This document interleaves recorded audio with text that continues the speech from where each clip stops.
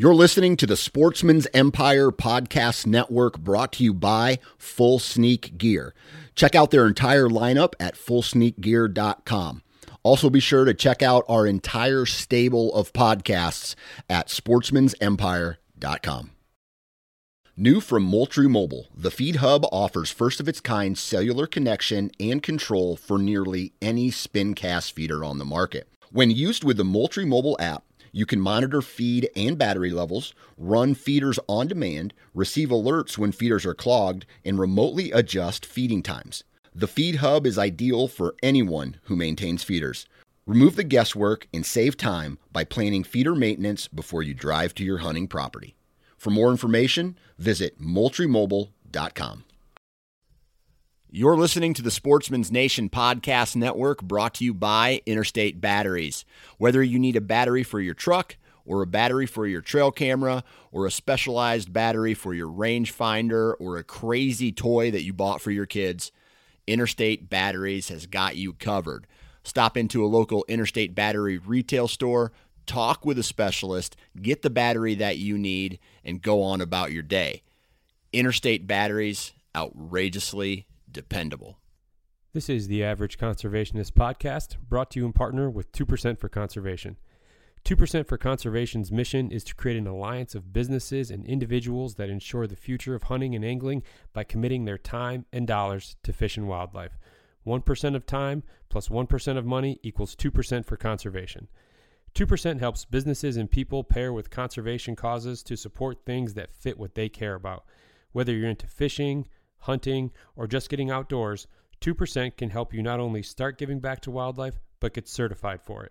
Getting 2% certified means you've made the same commitment as popular brands like Sitka, First Light, Stone Glacier, and Seek Outside in giving at least 1% of your time and money back to wildlife. But it's not just for outdoor companies. Breweries, contractors, coffee roasters, and even piano repair companies have earned 2% certification and stand out as leaders in their communities. Businesses that are committed to conservation deserve your business when you shop. Learn more about 2% for Conservation at fishandwildlife.org. That's fishandwildlife.org.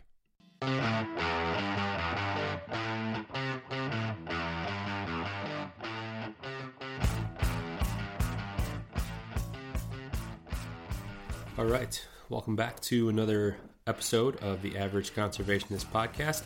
I'm your host, Marcus Ewing, and this is episode 20. This week on the podcast, I am joined by Eric Clark. Eric is the co-founder of the brand Okayest Hunter, and I was familiar with Okayest Hunter prior to Eric and I sitting down and talking here, but I got a much better understanding of the brand, where Eric and his business partner Tyler are coming from when starting this brand, and it's really cool to hear the passion and everything that these guys have for hunting, and regardless of or irregardless of who you are, you should be proud of whatever type of animal you're harvesting, as long as it's legal. And the buck shaming and things like that is something that these guys just vehemently disagree with. And that's kind of why they started the brand, and they want more hunters to not feel ashamed if they're not shooting this giant 150-inch buck or anything like that. And they really want people to kind of get back to their roots in terms of why they got into hunting in the first place, with tradition and putting meat in the freezer and just enjoying the outdoors. So it was a really fun conversation, and if you guys haven't, be sure to check out Eric's brand, the Okayest Hunter, and hope you guys enjoy. All right. Joining me today, I have the co-founder of 2% certified brand Okayest Hunter, Eric Clark. Eric, thanks for making some time. How's it going today? It's going well. It's Monday, so we're just getting started for the week, although the weeks just kind of blend together, the weekend, the week. It doesn't really seem to make a difference, but here we are. Yeah, they really do, and especially like weeks. So hunting here in Michigan, I know our archery season kicked off here beginning of October. And where I hunt is a few hours north. We have some family property. So the weekends or, the days that I know I'm going up north to hunt, I get very scatterbrained and I can't think about anything else kind of leading up to it. And it's Monday. I'm leaving on Thursday. And this is like the only thing I'll probably be able to get done this week. So I'm glad we're doing this on a Monday night. That's good to hear. Yeah, buck fever is set in. It's hard to focus on anything else.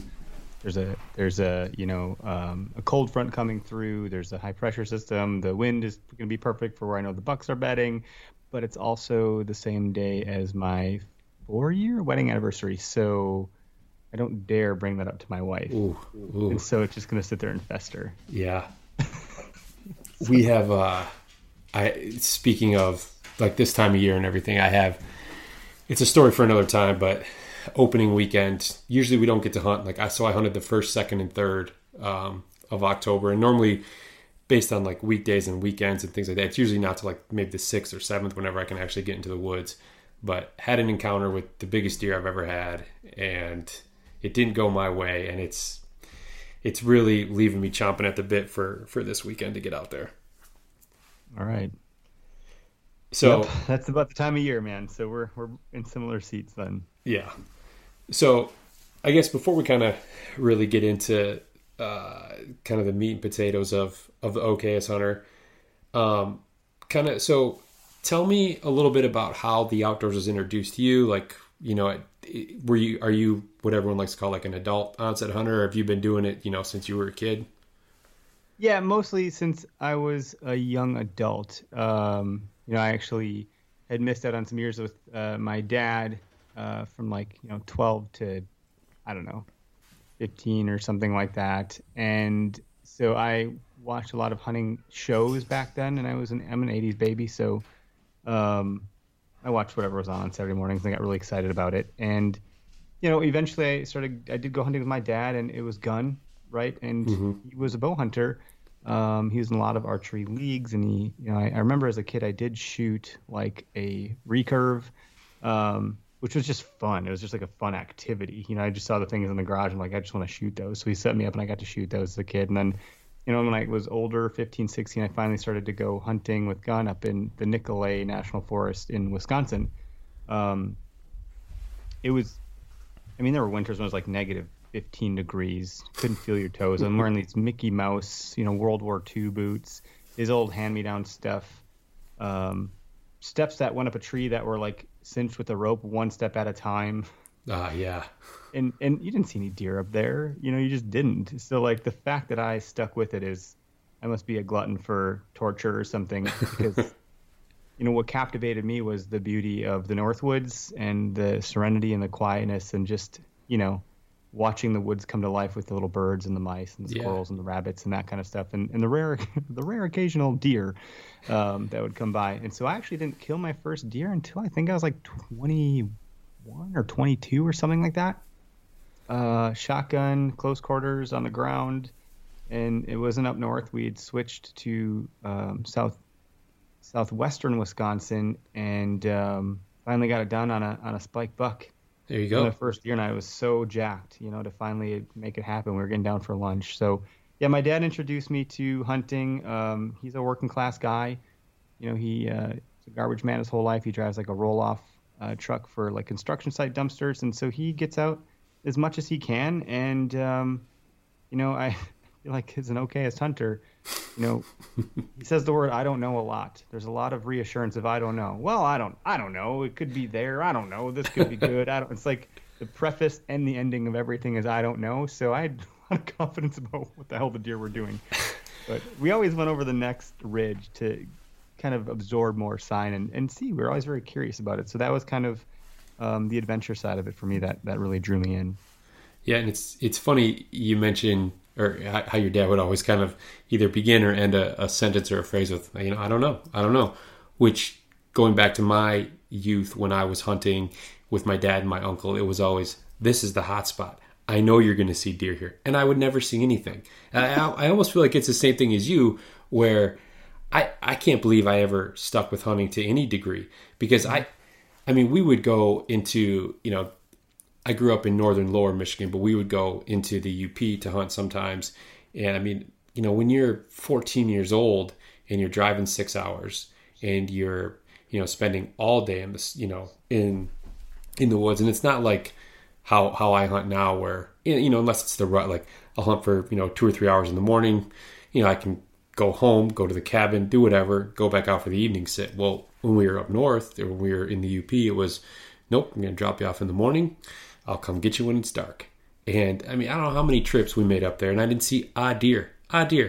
Like it's amazing. Yeah, you're scared of bear, right? And you're like, maybe I'll see a wolf. Like, I don't know. I walk into my stand in the dark, and I was right on the border of the UP there, up in like Iron Mountain area and Crivets and Phelps, but it was everything else that went along with it. For a young hunter, for me as a young hunter, it was the camaraderie, the deer camp, the venison stew cooking all day while you're freezing your tail off when you get back. It's the best one you ever had, and it's not really probably that good. It's the moment that you're having it within in the setting that makes it what it is. It's, the actual getting a deer and cooking up the back straps on a logging road that you're 3 miles deep on with no other people around, on a small, crappy grill on a tailgate, those are some of the, things that just stand out and are like kind of soldered in my mind as this is why I love hunting. Yeah. Now, do you think when you were that age, like you had the same appreciation for it then as you do now, or do you think that's something that just kind of grew over time? And the more you fell in love with hunting and everything that came along with it, you started to look back and be like, man, like this is why I do it.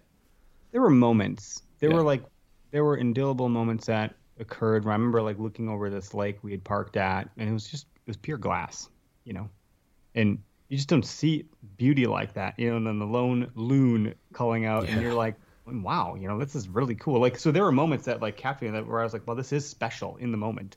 And it is that building where then you come to look forward to that next year and the following year, et cetera. So, and it's changed so much now for me as a person, but also as an industry. But now I have friends that I've introduced to hunting, several of them that they come with to deer camp every year now. So it's not just me and my dad. And then I've become an avid bow hunter, not successful, but I bow hunt. I've been out 5 times already. And that's a good chunk for someone with 2 kids and a day job and all the side business stuff. So, I love bow hunting more than I would have imagined. Actually, I remember I had asked for something for Christmas that wasn't a bow, and I wanted like a membership to go rock climbing at this place that was nearby because I want to learn how to rock climb. And my dad got me a gift card to like an archery shop. I'm like, what the hell is this? This is what I wanted. And best gift ever, truly. And at the time I was so pissed. I was like, what the heck? So he gave me his old bow, and I used the money to upgrade it. And I was like, this is expensive. Like, I don't even have a new bow, and I had to spend all this money to like put this stuff on it. This is ridiculous. But I practiced and I practiced and I shot and I shot and I went more and more, and then I upgraded, and now I'm like, man, now I'm shooting like, I'm sniffing the pixie dust, as the ranch fairy would say. Like I'm all tuned in, and yeah, it's a problem. But podcasting has probably helped shape some of that too. Yeah, and that's the thing is the podcast is definitely, even though we don't, depending on the guest, I mean, we don't get into tactics and stuff like that. I mean, being the average conservationist podcast, I need some type of outlet. So thankfully, like my hunting buddy, the guy who I hunt with all the time, is my brother-in-law.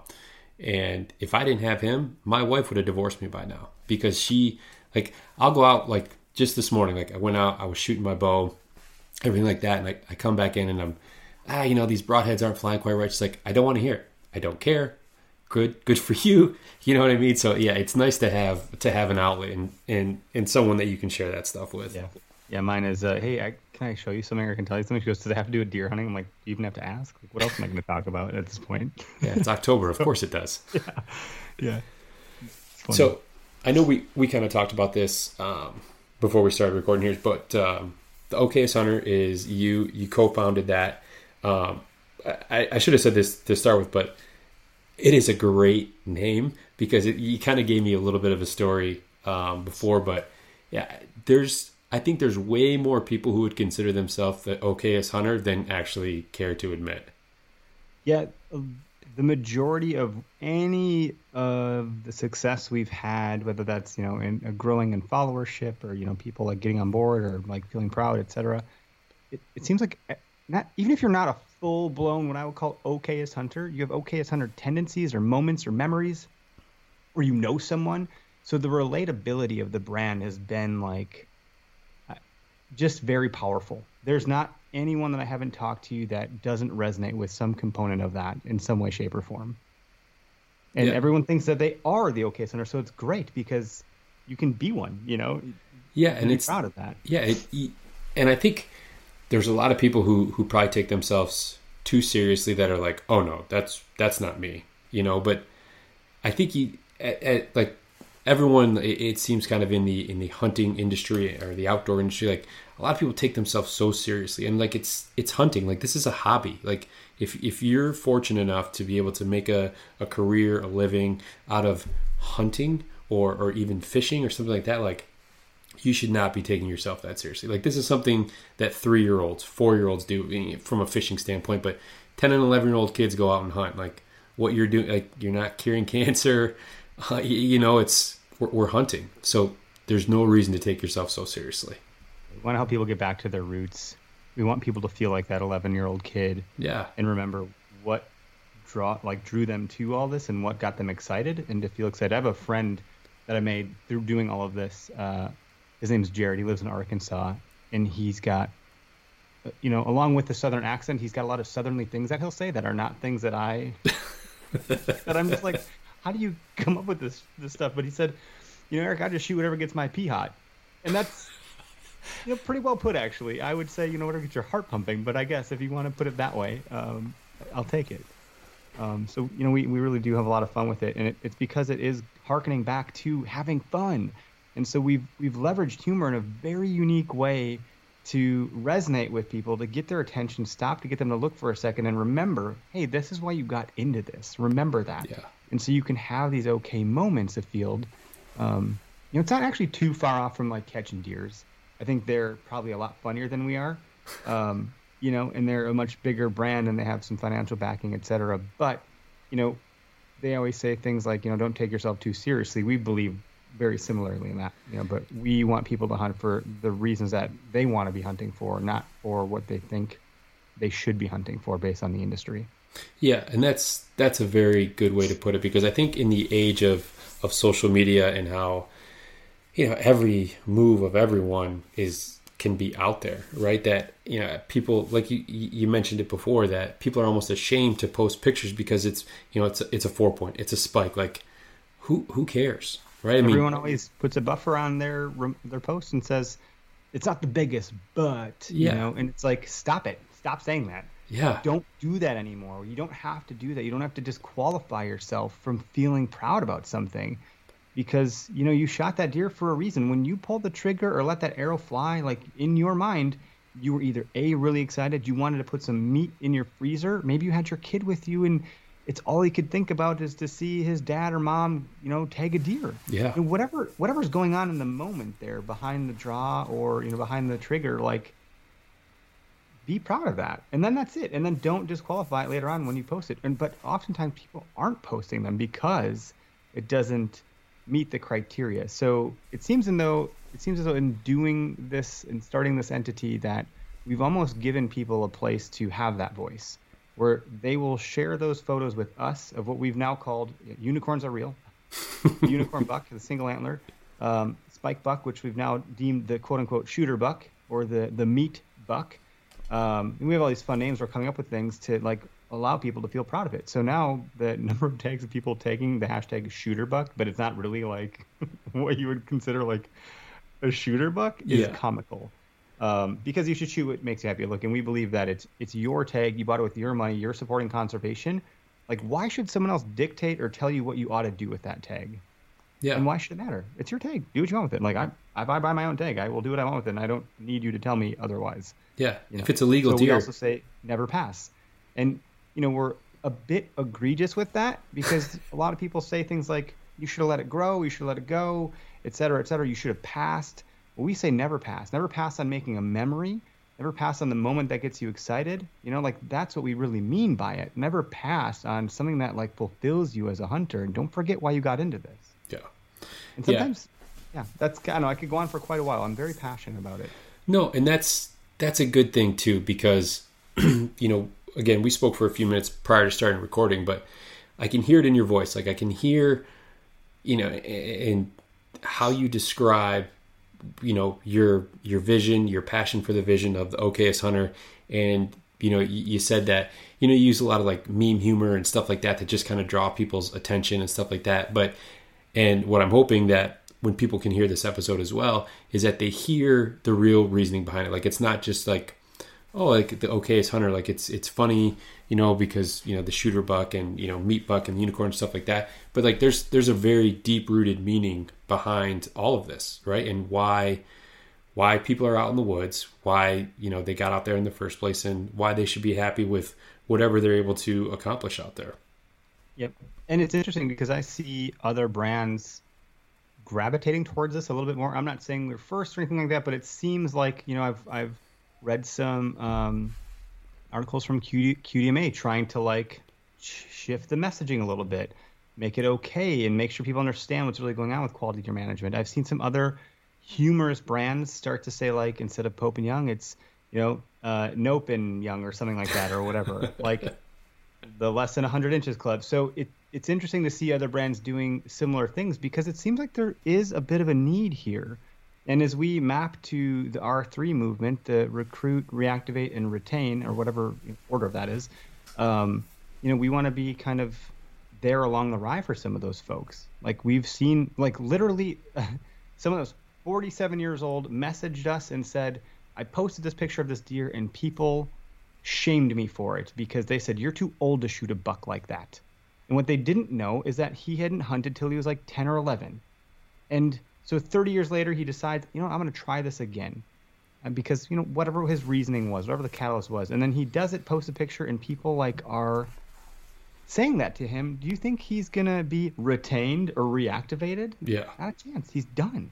What are we doing? It's the neck biting the head off. We need to like loosen the reins on that and realize like there might not be any deer that we could hunt if this goes away and if we're not supporting conservation. Yeah. So the conservation, to me, I do still believe in some component of like, everyone is at a different stage throughout this. If you go into the gym and you're 300 pounds, 180, 160, 200, wherever you're at, everyone's at a different place in their journey. Mm-hmm. And it's hard for you. You shouldn't be the person to judge them.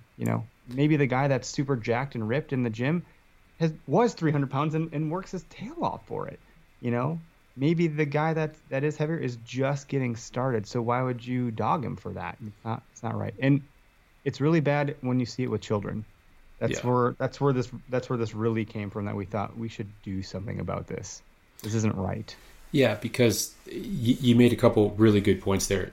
Everyone's at a different stage in their hunting life, right? Is so true, because there's people who don't get into hunting till late, people who do it early, and some that do it young and then pick it back up, like you mentioned with the gentleman you were talking about there. And yeah, it shouldn't matter what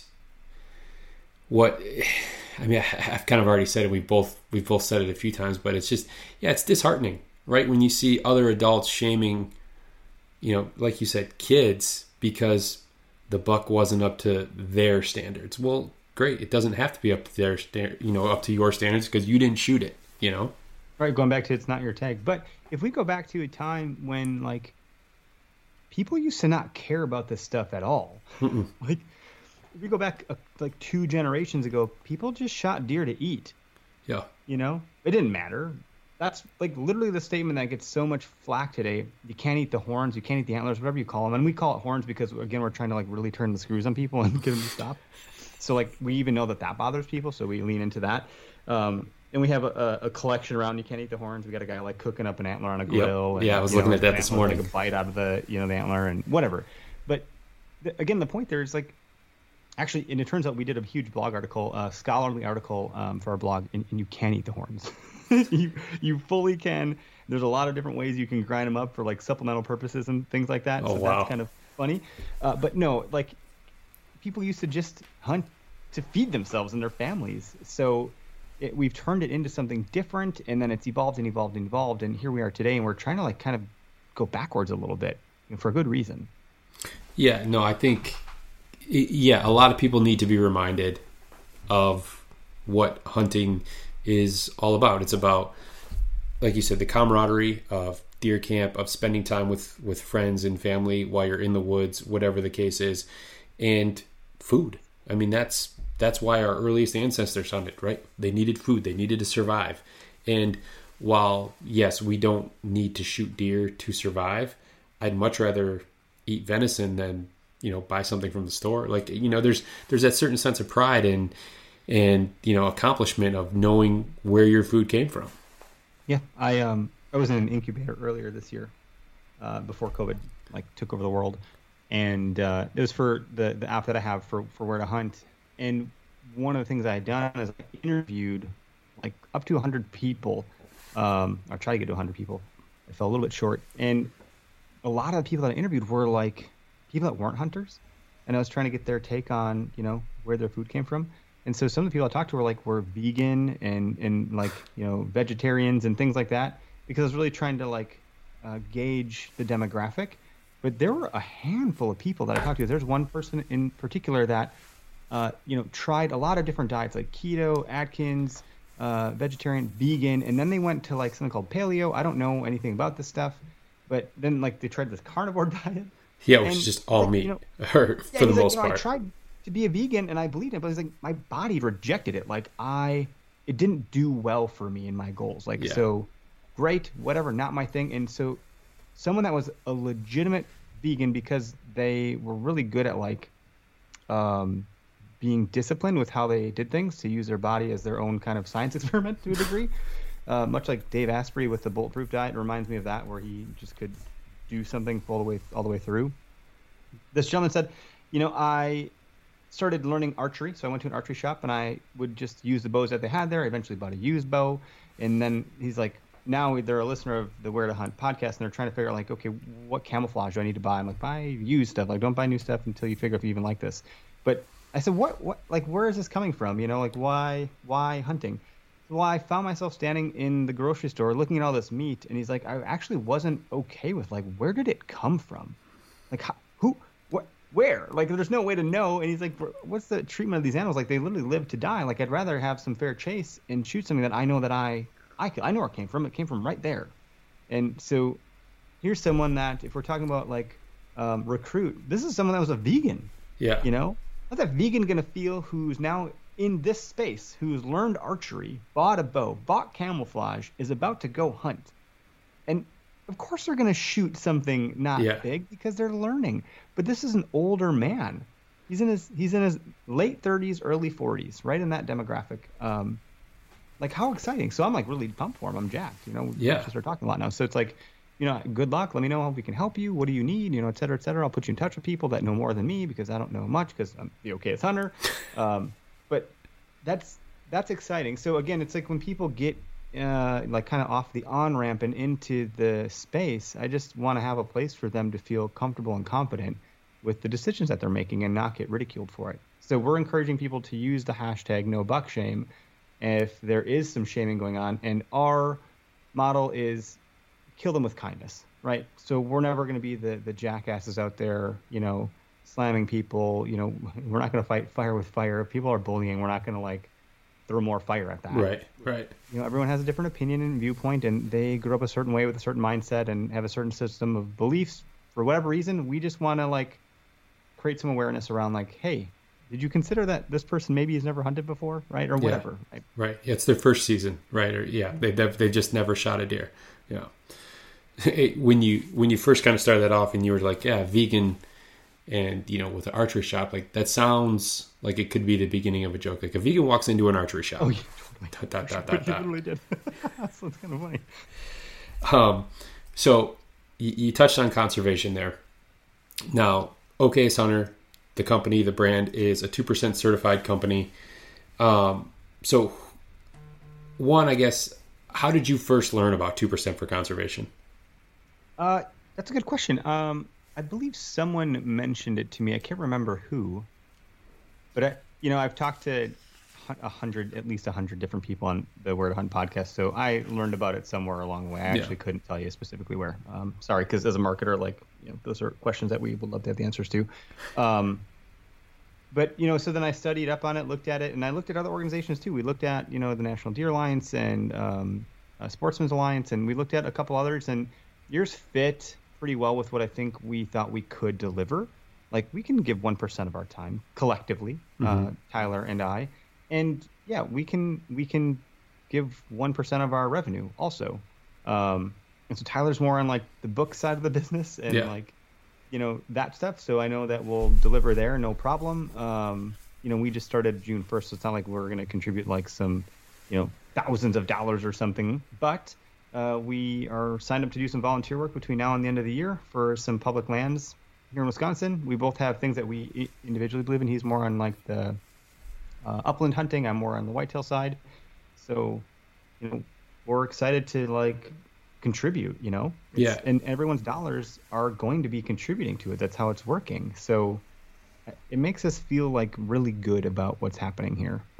Yeah. And I talked about this with one of my other guests. And I think I can't remember who it was specifically, but the company that they had, and it's much like you, where it's like a side business, or, it's not their main income stream. Yep. And typically when someone starts when they start like a side business or something like that, it's for a second stream of income, right? And what I'm finding is people that are 2% certified, they're giving back money from their second income stream, right? Like, it's just like, that's we're not making any money. Like, it's literally all going back into the business. We've not paid ourselves a penny. We're just trying to make good decisions with it to grow it. So like the goal can be realized, the mission can be fulfilled. So yeah, that doesn't mean we get paid. So maybe someday, but that's why you have the day job. But I mean, that I think that speaks volumes to people's characters when they're like, okay, we're going to start this other business. And I mean, regardless of whether you were hoping to take a paycheck from it to start with or not. I mean, most businesses, what they say 5 years before you're actually able to take a paycheck home. So you go, okay, we're going to start this side business, and we're probably not going to make any money ourselves actually in our pocket, but what money we do have, we're just going to give that back to conservation. So I think that speaks a lot to both you and Tyler, and kind of what you envision with OKS Hunter, and what the goals are, and what the kind of the plan was. Because I would assume that, I mean, the company hasn't been around for too long, that it was something not even half a year, right? Yeah. So it's something that you had always planned to do, was to be able to give back to conservation. Yep. And this has been a really fun and slightly successful vehicle to do that. We're seeing really good signals along the way. So as we see those, we're trying to find ways to double up on the success that we're having. So we're listening to the market as intently as we possibly can. And it's easy when you're in it and when you're passionate about it. Like, some stuff that we produce is, people are like, oh my gosh. And it's like, well, but we're one of you, Yeah. It should resonate. So what are some of the organizations that you guys are giving back to? So one of them that I picked is the Waukesha County Land Conservancy Group. So they are like a stewardship here in Wisconsin. They've scooped up quite a bit of land, and they like maintain it for various recreating purposes. Some of that's hunting. There's a lot of land that they have that's not huntable. So it's like bird watching. Some of it's just like preservation of wildlife. So that's one that I have. And then Tyler has picked one that's more on the upland side. So I can't remember which one he had selected. But we each have our kind of camps and what we think we can like realistically give our time to. So when we picked it, it was really a matter of like proximity of, can I go volunteer for this organization? Is it going to make a demonstrable impact in our community? And it's a small enough footprint because we're so small still that we can actually make an impact there. Yeah. And then as we roll it forward like a snowball, we can start to get bigger with that reach. Yeah, and that's, I like the kind of two-pronged approach that you guys have there, where you said you're more interested in like the whitetail side of things, and Tyler is more on the upland side, and that's great, because while even if both of you guys were just super like, okay, we're going to give our time and dollars back to, whatever the case may be, QDMA, NDA, which I guess is all one, but something related to just whitetail, now you guys are kind of spreading the wealth, so to speak, in terms of what you guys are giving your time and money back to. Yeah. And some of these organizations have like minimums, like you can't, be a contributor unless you contribute, several $1,000s or something. It's like, well, what if we gave you just 100? Like, is that not helpful? Yeah. And so it's kind of strange. We've run into a lot of that, and so again, we're just starting with what we can start with. We're moving the needle where we can, and as we have success, we'll continue to reinvest that and try to make this impact and difference. I mean, in 10 years from now, this could be something large, right? Right. Or maybe it'll be something, medium, and that's fine. Yeah, and it's funny you said how some organizations have like a minimum, right? Like they're like, you don't want my $100, but I found the same thing. Like when I first started, the Average Conservationist, and like where I was making donations to and things like that, and like you almost feel like I almost felt like I was more of a burden to these companies that I was trying to give money to. Difference, yeah, it's strange. And so my whole perspective, even in just over a year and a half, just over a year that I've had the company, like my outlook has certainly changed as far as like who I want to, give my time and dollars back to. And it's really almost landed on, okay, like what am I passionate about? And then locally, right? I mean, because I think it's when I first started, I was like, oh, like I want to donate to the, these big, groups that everyone's familiar with, that everyone's going to have, there's name recognition here and there. And while, for example, like I certainly think like the Mule Deer Foundation, like is very important, right? Like I would love to hunt mule deer, but I don't, but I love the whitetail hunt here in Michigan. So how about, QDMA chapter of Michigan, right? Like I know the money's going to stay here in the state, whether it's for CWD research, whatever the case is. And, I feel much better about that. And to me, the local level seems so much more appreciative than if you're trying to deal with like, something at more of a national level. Yep. And we're not a national, I mean, sure, I guess we sell like apparel across the country, but like we're not, it's a national brand. So, we have to, keep our feet in reality, right? Yeah. We have to live in reality in some sense and again, do what we can. So, yeah. And we could have done nothing, right? And it very well could have gone that way because of the minimum threshold that some of these organizations have. So, yeah. So now with giving back to conservation, so was conservation, like as you were growing up and you were spending your time hunting, was conservation something that was kind of preached to you, or was, like your dad, for example, who you said kind of gave you the introduction to the outdoors? Was it just kind of something that he led by example, or how did conservation kind of, how was it, I guess, shown to you? I can't really think of a better way to put it, but, how was it introduced? I think for me, it's the sense that, my dad still doesn't own private land. We've never released land. So like we've only hunted public land. We've only fished public lakes, like where there's a public access to a pier growing up because we don't have a boat. So like things like that mattered because it gave me the ability to go do these activities. And my understanding is limited compared to some. Like I'm no Mark Kenyon, what he knows and Sam Soholt, like these guys have done more for conservation than like I hope to do enough, right? Right. But I'm not there yet, and that's fine. But my understanding is I want to access our public lands, and I understand enough to know that dollars from hunting, like buying licenses and firearms and ammunition, go towards those lands. And I do plenty of other things other than whitetail hunt. I just want a 5-mile hike with my family over the weekend to, take in the fall colors on some public trails. I love to camp. I used to try to rock climb. I mountain bike down trails. Like I kayak and canoe and fish. Like there's all of these things that if you go to a public piece of property, even just shed hunting down the road on a public parcel with my, 3-year-old in spring, like you just get to go to this land and use it. That's just incredible to me. And to have that is very special. And I never want to see that go away. So anything I can do to help retain that is what I want to try to do, because now that I have kids, like, gosh, I sure hope they have public land when they grow up, right?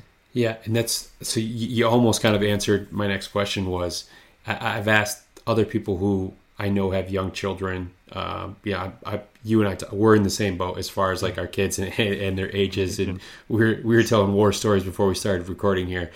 But do you think that there was like a shift for you, like once you had kids, as far as like, okay, like you've always enjoyed hunting, right? But once you had kids, you're like, oh wow, like now all these great memories that I have with my dad growing up hunting, like I want to make sure that I can have those with my kids. Like, was there kind of like a shift for you when you had kids? I think I always had that vision. Like I was always the guy that thought I was going to have kids, and so I'm a big traditionalist. I love tradition. Yeah. So yeah, I definitely want that tradition with them, and them to have that with their kids, and that the torch from them to their kids when that day happens, which I have a 3-year-old daughter, so like that can wait a very long time. Yep. But it's those moments that are going to be tear jerking for me, that are going to really pull the heartstrings, and like that's what I'm aiming for here.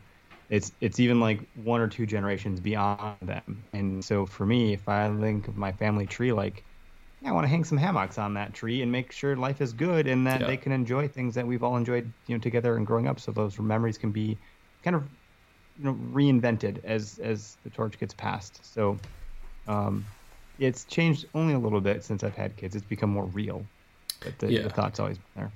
Yeah, and that's you said a very key word there with tradition.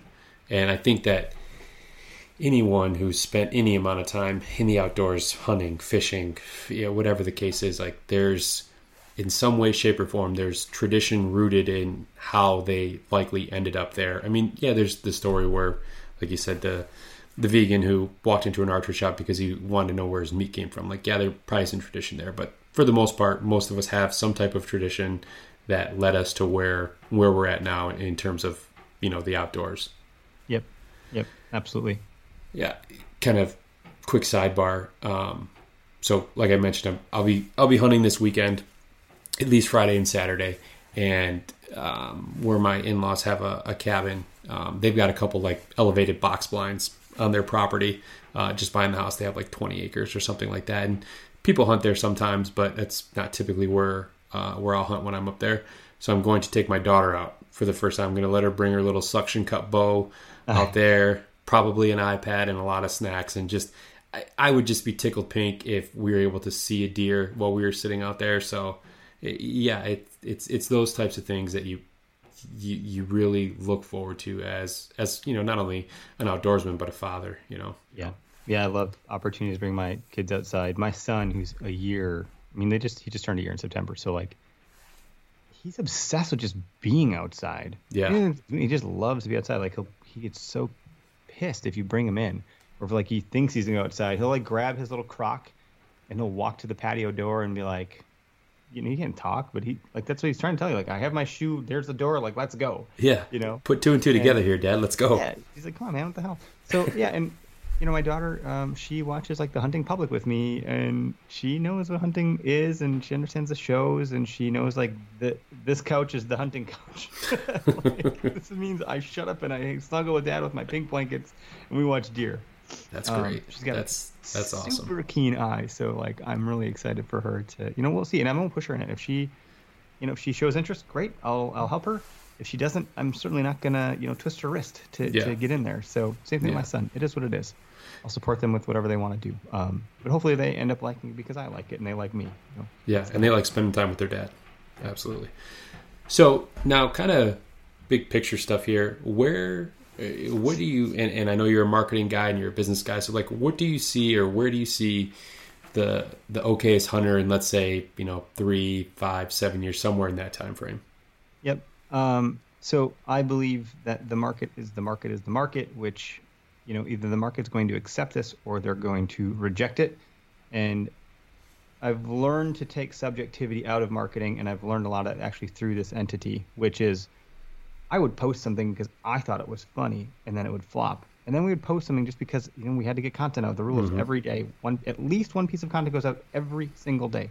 Whether that's me or Tyler, doesn't matter. We are really good about working together to just, carry the flag. But there's certain things where we're like, this is stupid, but let's post it because we got to get something out there. And then it reaches 100,000 people, and we're like, what? That's what people thought was funny? I didn't think that was funny. Did you think that was funny? No, I didn't think that was funny. Well, that's weird. But like, we've learned to listen to the market. So we're taking this very methodically, in that we put stuff out, we get intel and input back, and then we take that feedback and we create a feedback loop, and then we put something else back out that reflects that, and we keep kind of growing it that way. So to answer your question, right now we're actually starting to try to put our heads together as we go into the next year to try to determine like what are the actionable things we can put around this. Is there a partnership with the QDMA on the table that we can discuss? Like, what other pieces of awareness can we do, and what programs can we put into place where like we can literally have like not just product that people wear and funny memes, like what is the next thing where like we're making an impact on a child's life or that hunter that's being reactivated, and how are you going to help retain them through this medium that we have? Because it is resonating so well perceivably that we almost owe it to ourselves to do something with it. So hard to say specifically what that vision looks like. Sure. On the retail side, yeah, it would be great to be picked up by some like big retailer, Fleet Farm, whoever, Shields, I don't know. But that means we can extend and further our mission, then that's great. As long as there's alignment, we are very picky about alignment and fit. If there's not a fit, we don't do it. So, we like to think that we're kind of tasteful in our approach. Always have to be kind. That is like number one. We're never going to be mean to someone because there's bullying going on out there. We don't want to be part of that and perpetuate that. Right. So we're very particular about who we're aligned with and making sure that our message and our mission aren't comprehended. Not comprehended. I meant to say compromised. I don't know what the word. Thank you. That was the word. Yeah. No, I knew what you were getting at. Yeah. No, and I think one that's super commendable, because a lot of people, especially trying to get a company off the ground, might take shortcuts to try, to gain more exposure, or get a certain partnership with an organization or another company or whatever the case is. And even if that company or that the ethos doesn't line up with your company's, like they're like, well, we've got to do it because we've got to get the name out, or we've got to grow the company. And the fact that you're like, it's got to be exactly what you're being very picky and selective with what you want to put out there, who you want to work with. And I think that's the absolute right way to do it for any company. Fortunately, we can be, because all the time in the world. I mean, there's no hurry here. We just mentioned how methodical we are about this stuff. So we're not in some rush. We want to get it right. We want to make sure that it feels like that it's right and that it's making that impact and difference. And, again, we're not getting paid. So it's not like this has to make it or I lose my house, Right. It just needs to be right. So as we're kind of on the topic of conservation, and we've kind of touched on social media a little bit here with getting the brand out there and stuff like that, have you noticed a shift, I would say, in the last 3 years or 5 years in the way hunting is viewed and the way conservation is kind of talked about? Or let's just say that, the way hunting is viewed and the way conservation is viewed. Have you noticed a difference in that? Hard to say. That would mean that I would have to have been paying attention prior to that to notice the difference. And I think at a different time, 5 years ago, my mind was focused on different things. So now I'm paying attention. Hard for me to call out what may have changed. If you have some thoughts on that, I could certainly reflect. But insofar as social media, there's, like what I said, a lot of the neck biting the head off, we're on the same team, guys. I don't know where it comes from, or I think it's just a really visceral bunch of folks. We're all very visceral and passionate about things, and we hold certain beliefs really close to the vest. And so if those belief systems are challenged, there's some lashing out that happens because people might feel like they're being attacked or their values are being attacked. And if someone's character is being attacked, you show teeth, that's what happens. Yeah. So I think people may just need to open their minds a little bit more, and that maybe is just for all society, not just hunting. I was just going to say, that's a lesson that everyone needs to take a page out of that book, because just look anywhere on social media, whether it's hunting, politics, religion, what kind of car you drive. It doesn't matter. There's just so much negativity. We're all human. I don't know, this would be a small rant and choose to cut this or not, but I in the midst of COVID and masks versus non-masks and how everything is there's a side to everything. You have to take a side, and heaven forbid you're quiet. But if you're not, then like you're gonna get dogpiled on. So I looked at what happened in 1918 with the flu pandemic, and this is only a comparison of human beings, right? To say that in the last 100 years, things were similar, quite different circumstances, but the reaction was virtually the same. People in 1918 were mad to wear masks because they couldn't smoke their cigarettes. So they were instead of Facebook groups, they were literal groups of people that were anti-mask groups, and they had actual names, and there were several of them. And they would meet together to try to come up with ways to like get rid of the masks or invent ways to smoke your cigarette through your mask. And there's like inventions around like doing it so the mask wouldn't start on fire and that the cigarette could go in and out easily. So that's what they were mad about then. But like the world was perceivably ending. It was World War II. Slavery was still just being abolished. Like people were dying from the flu. It was terrible. Fast forward to today, the world still feels like it's ending, and we're still fighting about things. And there's actual groups of people trying to change stuff. So, if nothing else, just the human brain is like one of the few things that hasn't actually evolved in all this. Medicine's evolved, science evolved, technology's evolved, everything's evolved. But like we're still the same creatures. We're still like operating the same way. So yeah, the golden rule should just be, I don't know, created louder somehow. Like just treat people fairly. Yeah, treat people the way you want to be treated. If you don't have anything nice to say, don't say anything at all. Like I don't know why people have such a hard time subscribing to those two rules. If nothing else, just follow those two, and you'd be surprised how far you'll get in life, and how many friends you'll have, and how many enemies you won't have. There just is, and it's not us and them and they and who is they? Like my gosh, like so. I mean, back to the hunting side of things, social media has exploited things.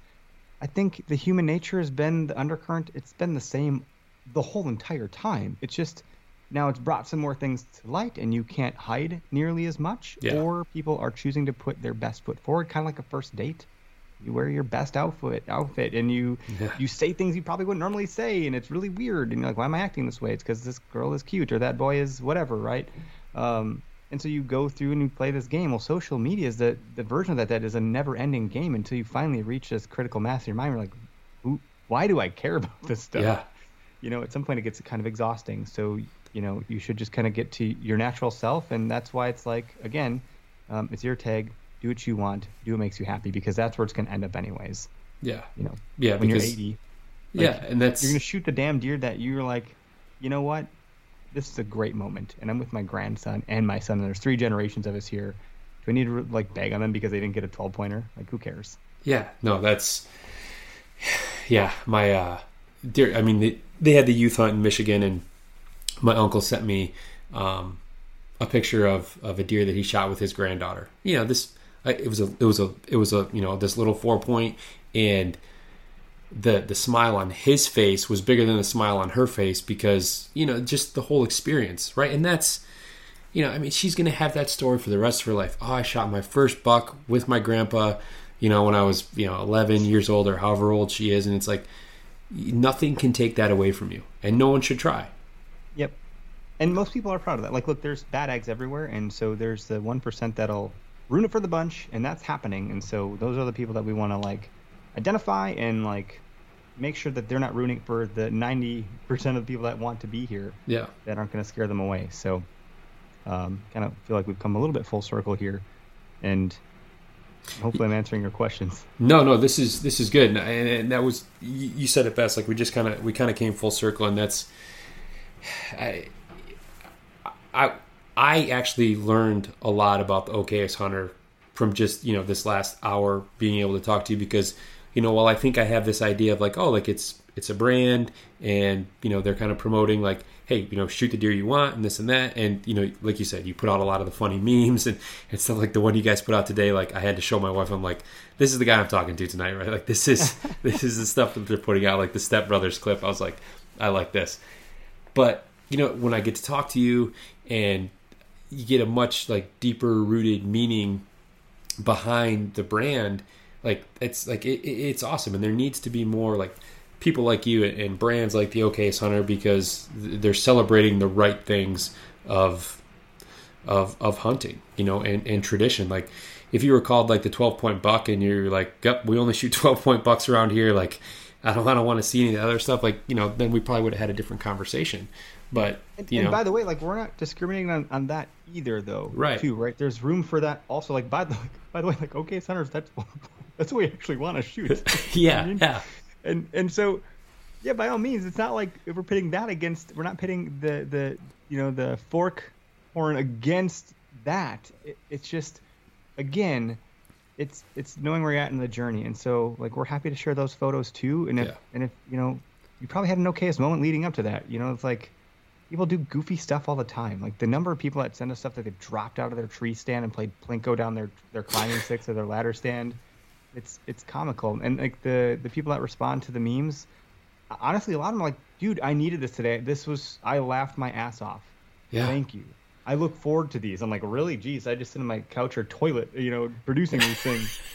When the moment strikes me, I jump on and I create it real quick on my phone. And you know, and Tyler too, like he does the memes and stuff like that, and he handles a lot of the logistics of the business, the operation side, and you know I don't even know what they're called, like the videos with the sound that are on the Instagram Reels and TikToks. Like, you know, it's really easy to be funny when you're just grabbing a funny clip from a funny movie written by funny people. You know, yeah, you just apply it to what, relate it back. Yeah. So of course it's funny, because it is funny, because like Will Ferrell's actually funny and I'm not. Yeah. So, yeah, I just put some stuff about deer hunting in there and it works itself out. But that's the magic, right? That is the magic. And it's, you know, there's other people that say funnier things than us. Like, someone just posted Boom and Crockpot, you know, another thing making fun of the, you know, and I was like, man, that's good. Why didn't I think of that one? Like, dang it, you know. Now I'm mad because there's nothing that's going to be better than that, in my opinion. I looked at all the words I could rhyme with that and I have nothing.